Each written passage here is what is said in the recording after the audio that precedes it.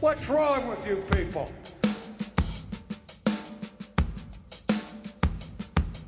Welcome to Not Another Baptist Podcast, but man, we don't have time for all of this stuff. So Kyle, Nope. we got to Matt, talk about. We got to talk about it.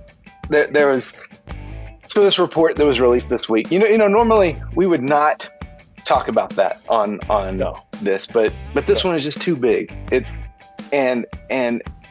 There's so many people talking about it, and we would be neglecting our duty as trusted voices if we did not address it. Yeah, I think you. And I gotta say, Matt, you oversold the trusted voices part, but yeah, this is one of those things that I don't think we can avoid, especially since so many people have seen it. Yep, and let me tell you, I agree. I'm on board with the report. 100%. Because the drift that we have seen is too much. Yeah, and it has to be addressed. Yeah, I mean, all of them were going wide right. All of them were drifting to the right. Drifting. Yep, four of them in a row. Too far to the right. It was. Yep. It was and then there was some leftward drift as well. So we got to. There was some leftward drift as well. There was one that drifted left. Did one go left? I thought all of them went. One did go left. Nope. Okay. Nope. One did go left. So we've got to address drift on the right, drift on the left. Here's the neat thing, though. You are forever etched in the annals of history for the National Football League.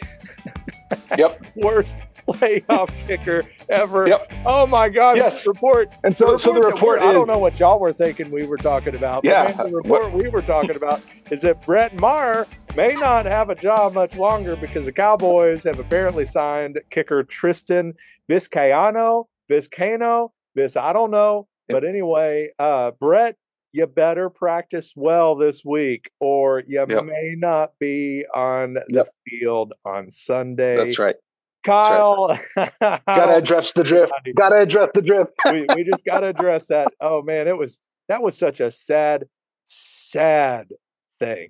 4 in a row. Like one, like I just remember being like, oh, that's a bad day. And then the second one I was like, say what? And I'm watching the social media reaction. And all I can think is this poor guy who has been one of the best kickers in the NFL all season. Yeah. I mean, he's been solid. And on the biggest stage of the year, he had just this terrible game that thankfully did not impact the game. It could have. It really could have come back and bit them in a big way, but it didn't. And I was just thinking, man, this poor guy. I mean, because he's so good, and it's obviously just something happened in that moment. You know, as baseball fans, the yips happen. Yep. You know, you think back to there was a guy for the Yankees back in the 90s who just forgot how to throw to first base. No, even more recently, the Altuve, the COVID year, when I don't know if you remember, like it would be these like 10 feet throws to first base, and he's like throwing it straight on the ground. Yeah. Like, oh, this was a bad day. Bad day. But speaking of, if you are looking for trustworthy Christian higher education that equips you to think biblically, reason truthfully, and share God's word effectively, Texas Baptist College is a place for you. TBC focus is Christ-centered, scripture-driven, and student-focused. And the best way to experience TBC is to attend its spring preview day on March 31st. Tour the campus, speak with faculty, chat with students, and experience the unique campus community of Texas Baptist College during spring preview day. Register today at texasbaptistcollege.com/preview. I'm not sure if that's, I don't really know the story of Brett Maher, where he went to college. So I don't know if he would, if he finished. Or if maybe he was drafted before he graduated, but maybe that's an option for him because clearly if things don't turn around very quickly for this gentleman, he's going to have to go to Texas Baptist College. But he's going to be looking for a job. Don't let that be your last resort. Let that be your first stop for Christian higher education for your college path. Kyle, hey man, we both recently had Disciple Now. Winter retreat, whatever you want to call it. Your church did it. My church is about to do it. They do more of a spring retreat type thing. This more kind of their version of Disciple Now. But I was able to go to one for Denman Avenue. Baptist Church in Lufkin, Texas. Don Scrivener is a youth pastor there, student pastor there, a good friend of mine and listener of the pod. And so we got to hang out, eat some money food. Oh, it's good. Piney Woods Baptist Camp, or Piney Wood, I think it's just Piney Woods Camp outside of Groveton, has some of the best camp food I have ever had in my life. And we had a great time. We did drift trikes, actually, and think tricycle down on the ground, kind of oversized a bit, and then bigger tires in the back, and this kind of like 3-leaf clover type racetrack. And so lots of turns and massive tires that you're bouncing into and everything else as you're drifting around the track as you go far too fast. I don't know how none of us didn't break a leg or whatever, but we did have a great time. But as we were kind of talking about our experience and some of the things we wanted to talk about in the coming year, one of those being pastor involvement and the ministries of the church. And so we get it. And this one is going to be more for, the size churches that are going to have those ministries in general. Your church might be so small or normative that maybe they don't really have youth activities, vacation Bible school, stuff like that. And so this is kind of more for those that are just above that tier and up, where these are some great opportunities to make an impact in the different ministries of your church. And so this isn't really vacation Bible school season, so we're not really going to focus on that. This is Disciple Now season and maybe winter retreat season and some of that kind of stuff. And so I thought one of the things that first comes to mind when I think of the value there is typically the pastor is going to know the older generations of the church better. I'm not talking about necessarily the senior adults, but the parents and up. I mean, that's generally going to be the people he's around, the people he's going to be visiting in hospitals, making home visits. Generally, the pastor is not going to be the one that normally is not going to be the one that goes to the school for lunch, with students. He's not generally going to be maybe the one that's always going to the ball games, the marching band competitions. Usually that's going to be the youth guy, if there is one, even a volunteer. However, when you have a Wednesday night program or some kind of a special activity, so let's think in terms of Wednesday night, kind of that, midweek gathering for the students, or that midweek kind of early in the year gathering like a Disciple Now. One of the things that I think is so valuable to at least making a genuine appearance, like just showing you don't have to even stay for the entire retreat, but maybe going and spending some time, is the value of having all of those students together, not seeing you in your suit behind the pulpit or whatever you wear or whatever you preach from. Sorry, Kyle, pub table. But a chance for them to see you, jeans and a t-shirt, normal guy, hanging out with a bunch of youth and the adults, and just seeing them kind of on their turf, doing their thing, playing some gaga ball with them, playing some 9-square with them, sitting in on a small group session. They'll ask questions usually of you, but you're just a part of them, sort of on their turf and being a part of what God is doing in their ministry, and also showing that you care about it enough to go and to sit in on it and be present for some of it. Not the whole thing necessarily, unless you want to. But it's so valuable because you have them all there together, people that you don't normally have the easiest way to have a great relationship with, that you get to kind of be on their turf. Kyle, do you concur or what do you think? Yeah, absolutely. I would say as often as possible. So at our church, our pastor, Adam, he really does. He's a former youth pastor as well. So he's got a background in youth ministry. But he's really good, especially on Sunday morning. He'll come down and kind of as the youth are mingling before we break up into our individual Sunday school classes. He comes down and he's available. He's talking with the kids. And then occasionally on Wednesday night, he'll drop in as well.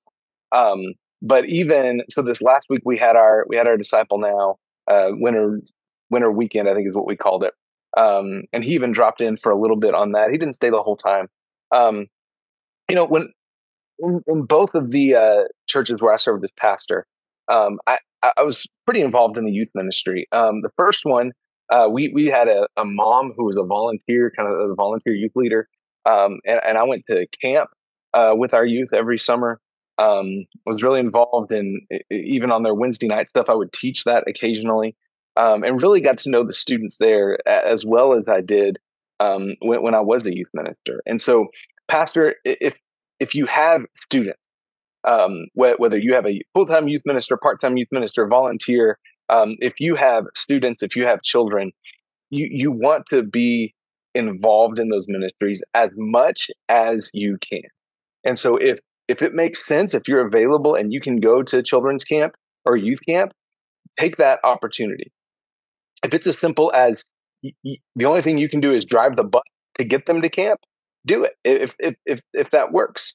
Um, and if there's a winter retreat or a weekend or something like that, and you can drop in, make sure that you do that so that your students can get to know you. Because don't even if you are not the primary leader of that ministry, um, you can still have a huge impact on the lives of the students in your church. In fact, I would even say this: if you are not involved, if the students are not getting to know you as pastor, that is going to be detrimental, I think, in the long run, because they'll have a connection to the youth ministry, but not necessarily to the larger church.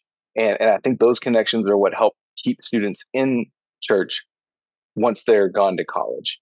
And even, look, if you have the opportunity with graduating students and you can help plug them into a church, help connect them to a church in the community wherever they're going, do that.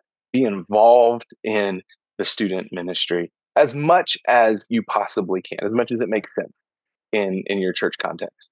Yeah. So I guess if we were to make a list, and this is somewhat on the fly as we're visiting about that. So number one, just be involved, have some presence there. Maybe not all the time. You may not even be able to commit to an entire week at camp. If you can, great. Obviously, would be wonderful if you could. But we realize you're spinning a lot of plates, and but so is that youth guy. It means a lot to him, and but it means a ton to those students for them to see you kind of out of your element, cut up with them, enjoy those meals with them, and so one of the best things you can do is communicate, which is key anyway. Communicate with your youth guy. Say, hey, I would love if there's a time that you would like for me to be there this weekend. Let me know. Or if you don't want me there, let me know. But if there's a certain time that you would like for me to be there, either to maybe answer some questions or to dig in deeper with something, or what's the best time in the schedule where I'm not going to be a distraction from anything you guys are doing, but maybe I can come in, maybe eat lunch with them and then hang out for some of the free time and then stay for the worship that night. If that's how our schedule was we had like lunch, some free time and some organized games, and then the evening worship gathering or session. And so that would have been a great time. If I was pastor, that I would have just popped in during that. If I couldn't stay for the whole weekend or whatever, come in, 4 hours. You've had a meal with them, you've played some games with them, and you've sung some praises and studied God's word with them. A great little window of time in 3, 4, 5 hours, and you're done. And so that's kind of idea one, just your presence. Number two, and this is one where this is going to be if you have a youth group, if you have a kids ministry or something like that has an organized time like this, is consider a little swap, where maybe the youth guy comes and does your prayer meeting if you still do a prayer meeting on Wednesday or Bible study, whatever you do on Wednesday. Swap, and then you go over and teach the youth. Or if you even have a organized kids and youth or whatever, do a rotation where maybe the kids director goes over and teaches the prayer thing, and youth guy comes over here, you go over there and just kind of spin them around. Because one, it builds kind of a pipeline between the kids ministry and the youth ministry where there's some relational connection there, where the youth guy is going to be known by some of those older kids that will be coming up, but also it gives that youth guy a chance to get in front of your older folks and gives you a chance to be in front of the teens. So that's my second suggestion, is maybe considering a little pulpit swap, for lack of a better word, where you go and teach the youth on a Wednesday, and he comes and does the prayer thing. You think that's a good idea? Bad idea? What do you think? Yeah, absolutely. And again, I would say if it makes sense in your context, yeah, do that. And now for us, it's easy because we both have backgrounds in youth ministry. So teaching teenagers is still a pretty natural thing for me. And If you have never, that's precisely why I became a pastor. yes, that's right. But if one last in the event that you did not, and I was done. yes, absolutely. Now, in the event that you have not spent time in youth ministry, you've not spent a lot of time teaching teenagers specifically, that like sometimes they're just groups of people that are scary. For me, Matt, believe it or not, preschoolers terrify me. Um, Teaching preschoolers specifically is one of the scariest things. So our church has like a little PDO, Parents Day Out thing, and they asked me to come in and do chapel. Now it's like 10 minutes, right? And I'll bring my guitar and sing some songs, and then we'll talk like 5 minutes on a Bible study. But that's terrifying to me. For some reason, man, those little kids just scare the living daylights out of me. So if that's uncomfortable for you, it doesn't mean you don't do it. It means maybe you just sit down with your youth pastor and like, all right, help me kind of take my normal teaching style and maybe shift that just a bit for youth. But the more important thing is you're making connections. So we do a Wednesday Bible study and Wednesday noon Bible study and prayer meeting, and occasionally our youth pastor will teach that. Occasionally I'll teach it, and it helps get somebody that the in that case the senior adults don't normally see on stage or hear teach. They get to interact with us, and the same is true for the youth, right? You know, as much as you hope that they're paying attention during your sermon, that they may be passing notes back and forth on Sunday morning or completely spaced out. But it gives you a different context to be able to connect with them. And so, yeah, from time to time, maybe you make that once a quarter. If your youth pastor is doing a series, maybe you step in and if he invites you to do so, speak on a certain topic in that series. But as much as possible, again, you want to be involved in the lives of your students. And again, I think what you said is important.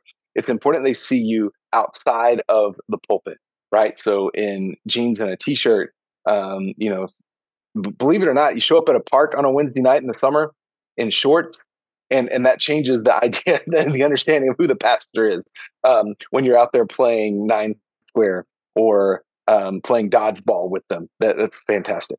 Bro, I still remember growing up, First Baptist Grand Prix. I don't think he listens to this, but I know there's some members of First Grand Prix that do, and so I wonder if this gets back to him. Dr. Scar is like all of 3.5 feet. He makes you look like Aaron Judge. And he's taller than that. But anyway, I only ever saw him in the suit. And when we would have Disciple Now, he would wear the suit, but put the shirt over. Put the t-shirt on. The dress shirt. I love it. Love it. So that was the only thing I ever saw until middle school Matt, maybe early high school Matt, is at the FLC. We had a gym with a walk-in track and racquetball courts and all that kind of stuff. I didn't even know what racquetball was. That was where we played kickball, man, or dodgeball. It was amazing. Yeah. You got hit every which direction. But anyway, He played racquetball. I didn't even have a concept of this thing. And I'm walking back there, like to go up on the walking track, and he's coming out. And I will forever have in my mind just etched the sight of his chest hair climbing out of his like shirt and going over the collar and being like, "Oh, I'm glad you wear a suit." Like I am now really glad that you wear a suit. But it was just like earth shattering. Like I thought this guy like went to bed in a suit. Like, I mean, I only ever saw him in a suit. And it made him so much more relatable to me to have seen him just dripping in sweat, everyday guy with shorts and a t-shirt. And I loved him even more after that because he just seemed more approachable, more relatable, all of that. So the first church that I served as a worship leader in college. So this is before we got married. So I'm 20 years old, 19, 20. I was the worship leader, but we had like a handful of youth. There wasn't really a youth minister, so I started doing some stuff with them, and we had the little softball field behind our church, so we would go there and play softball after like Wednesday night, especially in the summer. And our pastor, who he was bivocational, but he showed up dressed up regardless. So Wednesday nights, like he wouldn't wear a tie, but he was in dress pants, a white shirt, and a coat. And Wednesday nights when we got done, he would come out and he would play softball in his dress shoes, dress pants, and a shirt. And man, fantastic. I mean, there's nothing like having a pastor pitch to you in almost a full suit. And there was one time, like I very nearly lined it right back at his face. Like we're talking inches. He and cat-like reflexes, he put his mitt up, snagged the ball right before he lost the teeth. Wow. It was phenomenal. But man, just so you don't have to be cool, right? Don't buy into the man. I gotta wear I gotta wear a hip T-shirt. I gotta wear no. Just show up. Show up. Let your students get to know you, and you'll be amazed at the work that God does in their lives just because you as pastor are investing in them. Yep. So be present. Make some meaningful appearances when they have special activities. If they're going out to eat or something, I mean, pop in on it, especially if it's a good place to eat. Make the youth pastor pay. But go Absolutely and be a part of what they're doing. You don't have to be at everything, because you don't want to, you don't need to be. But making some meaningful connections there, you would just be surprised how much that's going to benefit your sermons. And they're hearing of your sermons because they've seen you playing softball in almost a suit or whatever. And feel free to own the old guy thing. I'll say all the, drip. I'll just purposely and often misuse it on purpose, but that just it helps you relate. It's okay, and then also be available and involved in what they're doing. And the final little encouragement is, and this is just part of all of that, is don't be the dictator where you're micromanaging everything he does, but also don't be the guy that's aloof that just assumes he's doing everything. Be involved. Find that middle ground of being involved. We all talk about what would you like to see in the youth, the kids ministry, all of that kind of stuff. Dream together, pray for these students together, partner together, because so many of our churches can end up being kind of siloed out, where you've got kids men doing their thing, following their thing, doing everything on their own. You've got the youth ministry doing their thing, believing their, all that kind of stuff. You got the adults, the choir, all these kind of partitions. But we really see in Scripture a family together that has all things in common. And so, yes, there's age-appropriate things that we do and dig into and do, and that's part of it. But find a way to kind of bounce off. Pulpit swap, whatever it is. Kyle, send us out with some final thoughts, and then we'll get out. Hey, thanks. And again, this applies. This applies whether you have an organized youth ministry or not. If you do teenagers, still find a way to be involved in their lives. And thank you so much for listening. We don't take it lightly that you listen every week, and we really appreciate it. And until next time, may your coffee be as black as night and as bold as the gospel you declare.